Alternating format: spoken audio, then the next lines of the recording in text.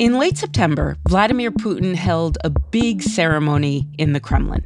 Pompous, or you could say grand if you're being kind, ceremony in a kind of gold-painted reception room watched by the most important people in his government. The foreign minister was there, the head of the spy agencies. And Putin basically says that Kherson is a Russian city, it's Russia's forever. But anyway, if you go forward, forever turns out to be 6 weeks.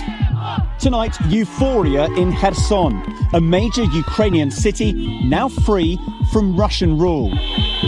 Ukrainians hugging and kissing their soldiers, treating them as heroes, autographing flags. On Today Explained, how Ukrainian troops pulled off a decisive win in Kherson and humiliated Vladimir Putin. A rare moment of good news in a war which has caused so much pain.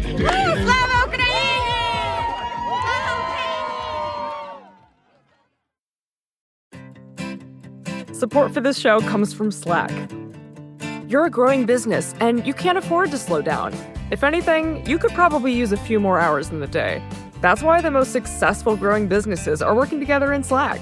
Slack is where work happens, with all your people, data, and information in one AI-powered place. Start a call instantly in huddles and ditch cumbersome calendar invites. Or build an automation with Workflow Builder to take routine tasks off your plate. No coding required. Grow your business in Slack. Visit slack.com to get started. Wow, that guy means business. Just an amazing player. No, not him, the sports photographer behind him. What? He has a business bank account with QuickBooks Money where he earns 5% annual percentage yield, so he's scoring big on and off the field. You might even say he's the MVB. MVB? The most valuable business. Making your money work harder. That's how you business differently. Intuit QuickBooks. Banking services provided by Green Dot Bank. Member FDIC. Only funds and envelopes earn APY. APY can change at any time.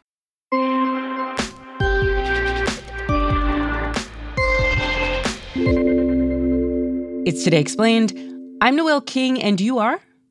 My name is Luke Harding. I'm a journalist and foreign correspondent with The Guardian newspaper and a writer of books. Describe, Luke, if you would, where Kherson is and what makes it significant in this war. Kherson is a port and a city in the south of Ukraine on the Dnieper River, which is a massive river with many tributaries that runs across the country, basically dividing Ukraine into two halves, east and west. It's a Russian-speaking city, so people there are native Russian speakers. It has a population, or had a population, of about 300,000 people, perhaps a little shy of that, maybe 280,000, before Vladimir Putin's invasion in February of this year. Its significance is it was the first and the only major regional administrative capital which the Russians occupied. It was a jewel. It was a kind of prize, and it was a place that they captured very early on in the first days of invasion. What happened on November 11th? The Russians executed a massive and humiliating retreat.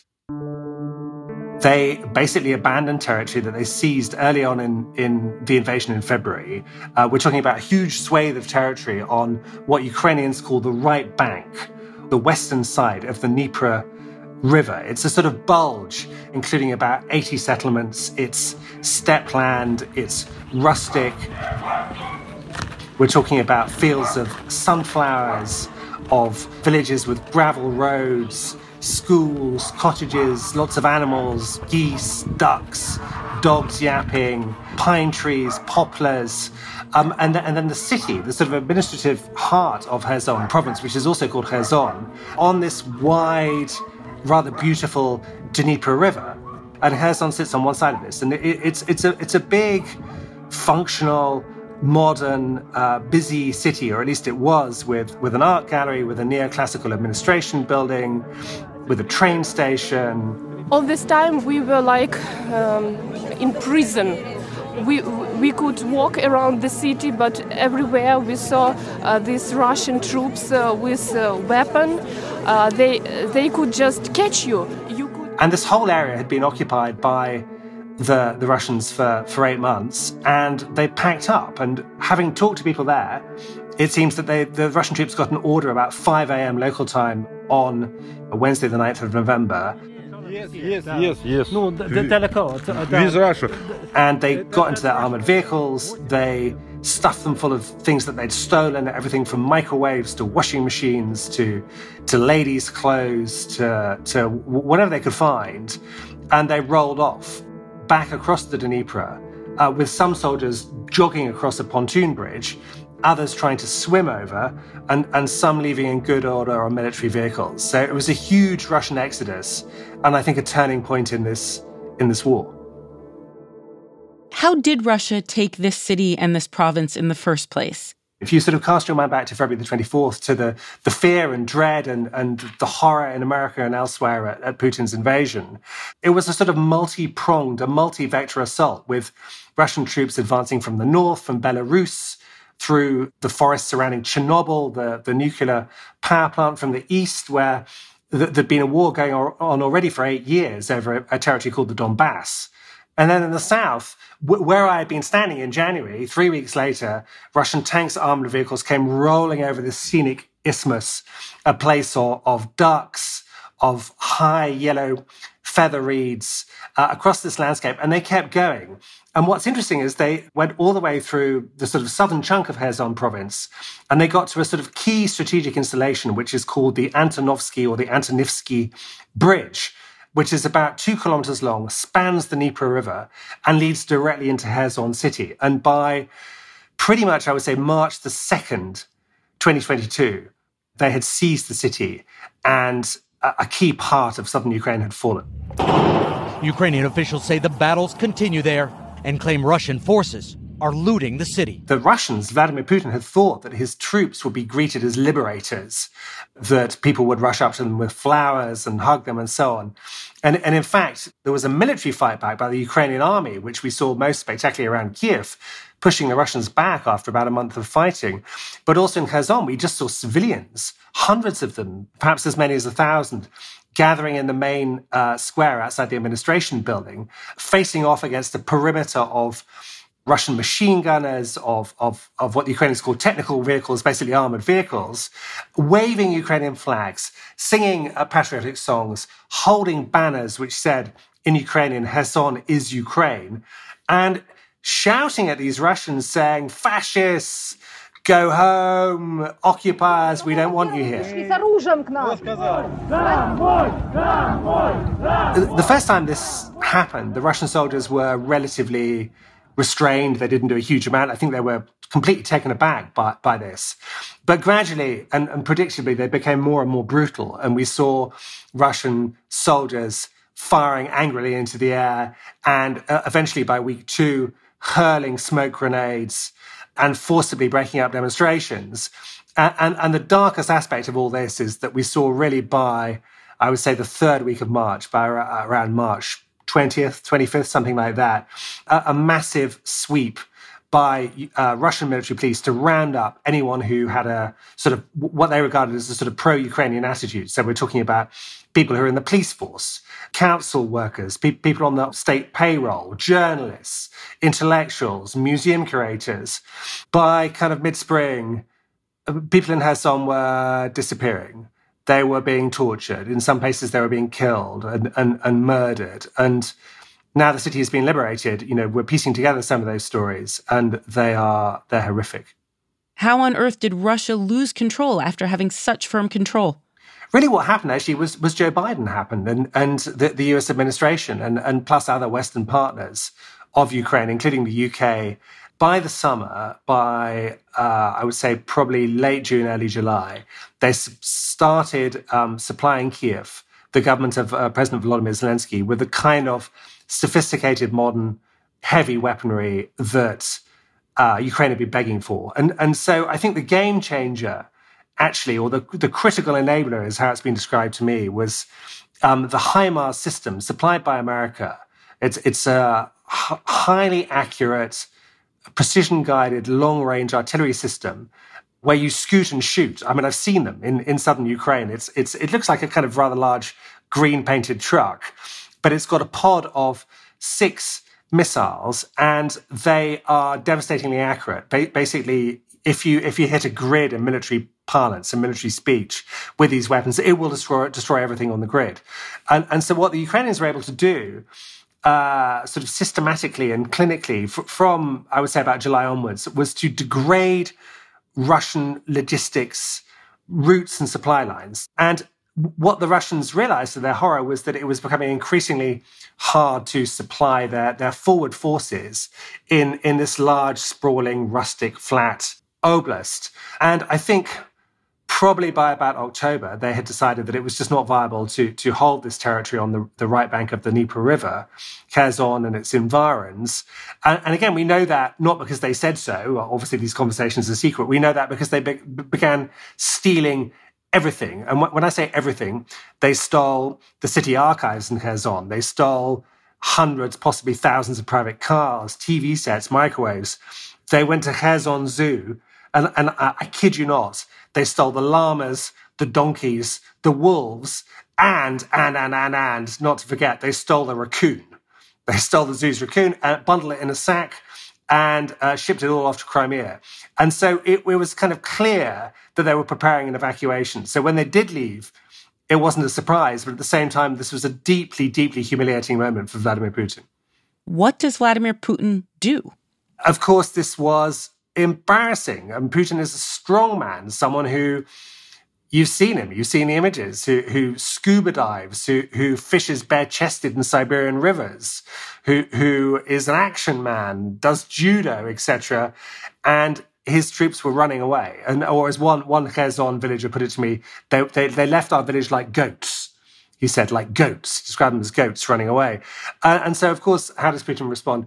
Putin responds by doing what he's done several times this autumn, which is to blitz Ukraine with deadly long-range missiles fired from Russia itself. Tonight, Ukrainians reeling from a relentless Russian missile barrage. The strikes targeting critical civilian infrastructure across the country, from Kyiv to Kharkiv to Zaporizhia. In the capital city, 350,000 homes left without electricity, while 80% of residents lost drinking water. Putin is really, in the most cynical way, he can't win on the battlefield. He's now trying to break morale among civilians, and so to hope that he can win that way instead. All right, so Vladimir Putin is one side of the equation, and the other side of the equation is Volodymyr Zelensky. How does he respond to Ukraine retaking Kherson? One of my colleagues describes Zelensky as Churchill with an iPhone. And what Churchill with an iPhone has been doing has been recording these messages, both for a domestic audience and for the wider world, for Americans, for Brits, for whoever. We're ready for peace, but our peace for our country is all our country, all our territory. That's why we are fighting against Russian aggression. He was quite careful when Kherson was retaken. I mean, there was nothing triumphalist about it. He said it was a great victory, but also urged people living there to be very careful of mines, to watch out for Russian soldiers or saboteurs who may have stayed behind to cause trouble. 3 days after the city was liberated, he came for himself. I mean, that didn't surprise me. He turned up to Kherson. I mean, he's a kind of genuine action man in the way that Vladimir Putin is a kind of fake action man. And there was a very moving ceremony outside the administration building where people have been dancing, celebrating, embracing soldiers, smoking, singing sort of slogans. And a pretty serious-looking Zelensky stood there wearing a kind of olive green jacket, fleece jacket, and he watched the Ukrainian flag being raised, and he saluted. I mean, he described it as not the end of the war. Again, channeling Churchill here. Is it the beginning of the end of the war? It's a pity, but it's a long way, this war, to the best heroes of our country. This is not the end. It is not even the beginning of the end. But it is perhaps the end of the beginning.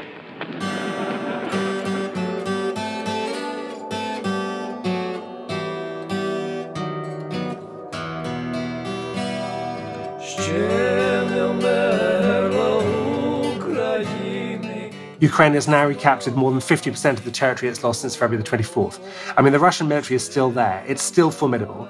Putin still thinks, against all evidence, he can win this war, and is not letting up. But I think the shape of a Ukrainian victory, while we're not there yet, is sort of shimmering to view. It's becoming a possibility, tantalizing possibility.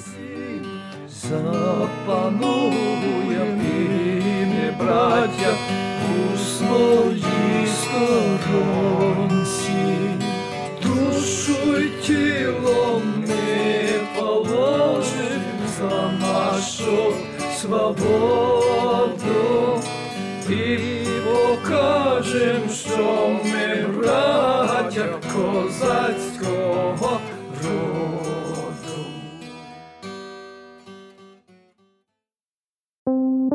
Support for Today Explained comes from Mint Mobile, the only cell phone that tastes good. When the deal is too good to be true, there's probably a catch, right?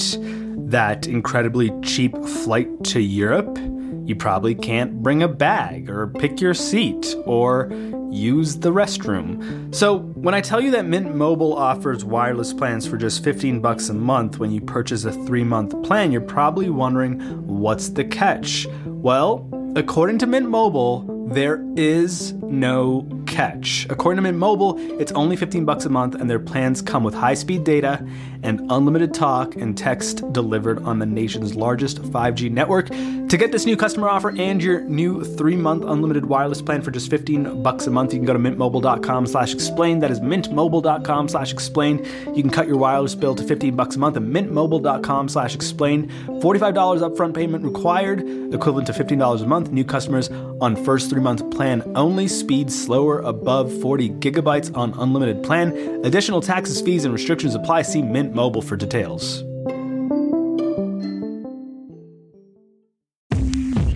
Support for Today Explained comes from Indeed. Hiring can be difficult. You can hope and pray and ruminate on how to find the perfect candidate, or you can turn to something more reliable, a smart piece of technology like Indeed's matching engine. According to Indeed, that matching engine is constantly learning from your preferences for job candidates, so it becomes more accurate over time. The more you use it, the better it gets.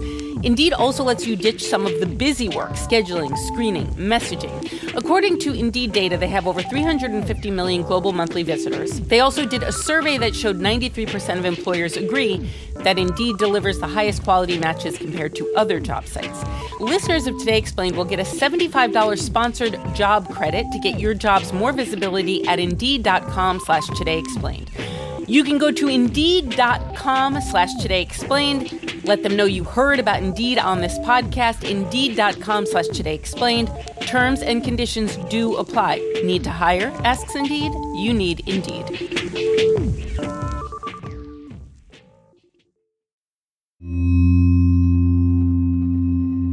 It's Today Explained. I'm Noel King. Luke Harding of The Guardian. President Volodymyr Zelensky has called on Ukrainians to fight through the winter. And many military analysts were very surprised by Zelensky making that call. Why is it so surprising? I'm not sure I actually agree with the military analysts. I don't think it's surprising. I think it's inevitable. I mean, the logic from Zelensky's point of view and from that of his sort of chief general, Valery Zaluzhny, is that when your enemy is on the run, you don't give up and give them time to regroup and consolidate. You keep going. And so we don't know where the Ukrainians will push next.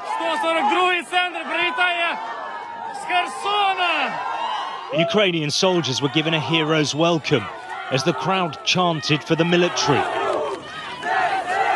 Certainly when I was there, it felt like war. It didn't feel like peace. I mean, it's easy to see these pictures of jubilant crowds in Kherson and think, oh, it's all over. No, I mean, I was hearing the boom, boom, boom from Ukrainian artillery and also the whoosh, whoosh of outgoing Grad missiles, which were sort of blitzing over the Dnieper to Russian military positions on the other side, and some incoming missiles as well. The winter will not deter Ukrainian forces. And just one other thing you have to understand is that people support them. There was no support for Putin's project in Kherson. Everybody hated the Russians. And so I think with the support of the local population, which is overwhelming, you can kind of mitigate some of the issues thrown up by the fact that it's cold, dark, and a bit miserable. Do Ukrainians have what they need to fight through the winter? I've seen lots of Ukrainian soldiers. Actually, I was in their frontline trenches around about the 7th and the 8th of November. I was having a little chat with a soldier from Lviv called Sergei. He showed me his lunch. He had pasties. He was drinking grape juice. They were cooking for themselves in this kind of underground kitchen. They had a gas canister. Soup. Ooh. Please. Here you are, please. It's almost like a city in the forest for these guys. They've got the places to eat and kilometres of trenches. And I looked at their sleeping quarters. Even in the trenches, they're relatively snug. They have a generator to charge their mobile phones. It's not ideal. Of course not. It's tough, but it's doable. I think the big concern, the strategic concern from the Ukrainian side is that this extraordinary anti-Kremlin coalition led by America, led by the Biden administration, might get fatigued. There may be political pressures. Everyone knows inflation is up, that economies are in poor shape, that governments generally all over the place are pretty unpopular at the moment. They're worried about whether the West will stay the course. Now, for now, especially in the light of the midterms and the unexpectedly good showing by the Democrats, I think those fears are assuaged. But what the Ukrainians want, what they say they want, is weapons, weapons, weapons still. They're burning through artillery at a tremendous rate. And what about the Russians? Do they have what they need? They were in total disarray last winter. We can expect more disarray from the Russian troops. There have been lots of videos of newly mobilized guys, sometimes literally kind of scooped up in provincial Russian towns and villages, being sent to the front after 2 weeks training, if you can call it that. We were officially told that there would be no training before being sent to the combat zone, this recruit says. We had no shooting, no tactical training, no theoretical training, nothing. Given inadequate clothing, nothing to eat, weapons that are old or don't work, and being flung into battle against pretty experienced, pretty ruthless, now very effective Ukrainian army. And of course, what we're seeing is huge casualties. A lot of Russians are being killed. A lot of newly mobilized troops are being killed as well. But I don't think this makes any difference, because the point is that the Ukraine is a democracy, right? It has sort of civil society. It has journalists like me, or from the New York Times and the Washington Post. We can wander around and do pretty much what we want. Whereas Russia really is, it's not only an autocracy. It's increasingly totalitarian. It's close to being a full-blown totalitarian state where, Putin doesn't care if 50,000 people are killed, 100,000 people are killed, 200,000 people are killed. And what's happened is we've had this mass mobilization with, so far, I think as many as 80,000, but probably over the next few months, it's going to be about 200,000 new troops sent to the front line of the war in Ukraine. And Putin's calculation appears to be that these troops will turn things around, help stabilize the line, prevent the Ukrainians from taking further territory, and also prepare for the spring when Russia will try and go forward again. That's the plan. But I think actually the reality is that these mobilized troops, a lot of them don't want to fight. They certainly don't want to die. And I'm not actually sure if they make the difference the Kremlin thinks they will make. And so if Kherson really is a sea change and Russia appears to be on its back foot, what's Ukraine's strategy at this point?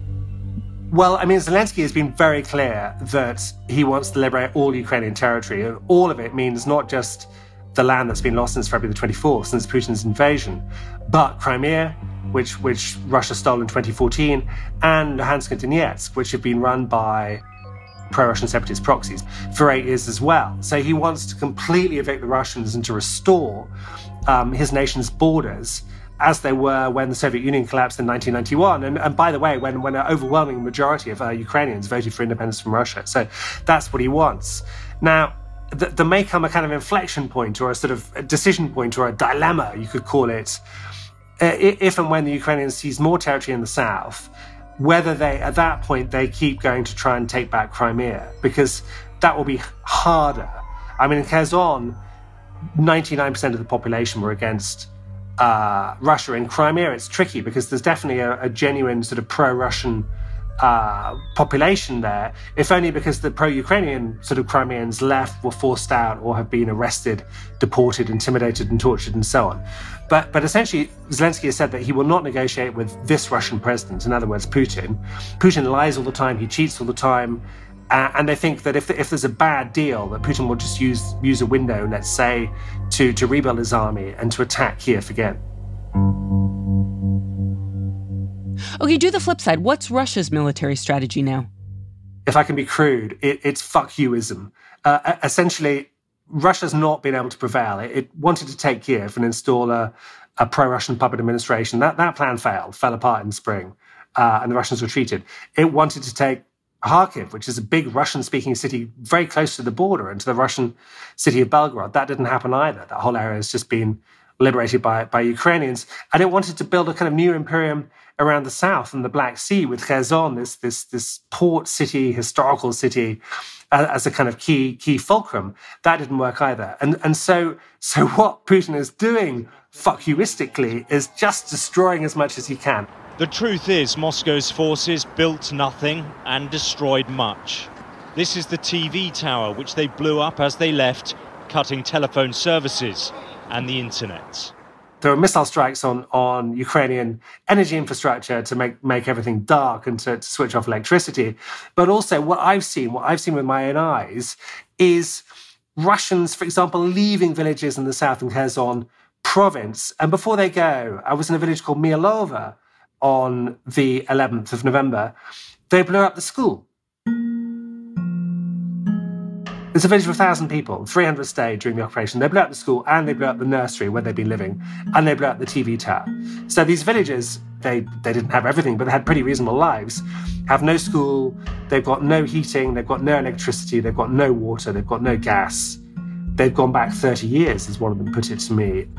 It's not just sort of killing people, rubbing them out physically, it's rubbleizing Ukraine, turning it into a wasteland. And its vindictiveness, there's something sociopathic about it, but at the moment, this appears to be current Russian military strategy. Luke Harding of The Guardian. His book, out November 29th, is called Invasion. It's about the war. Today's show was produced by Victoria Chamberlain and Halima Shah. It was edited by Matthew Collette. Fact-checking was a team effort led by Laura Bullard, and engineering by Afim Shapiro. I'm Noelle King. It's Today Explained.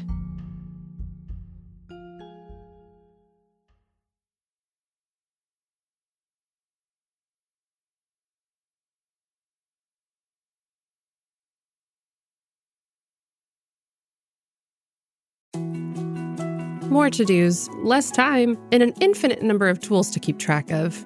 Sometimes doing business has never felt harder, but you don't need a miracle to hit your goals. You can just use HubSpot, because their all-in-one customer platform can make growing your business infinitely easier.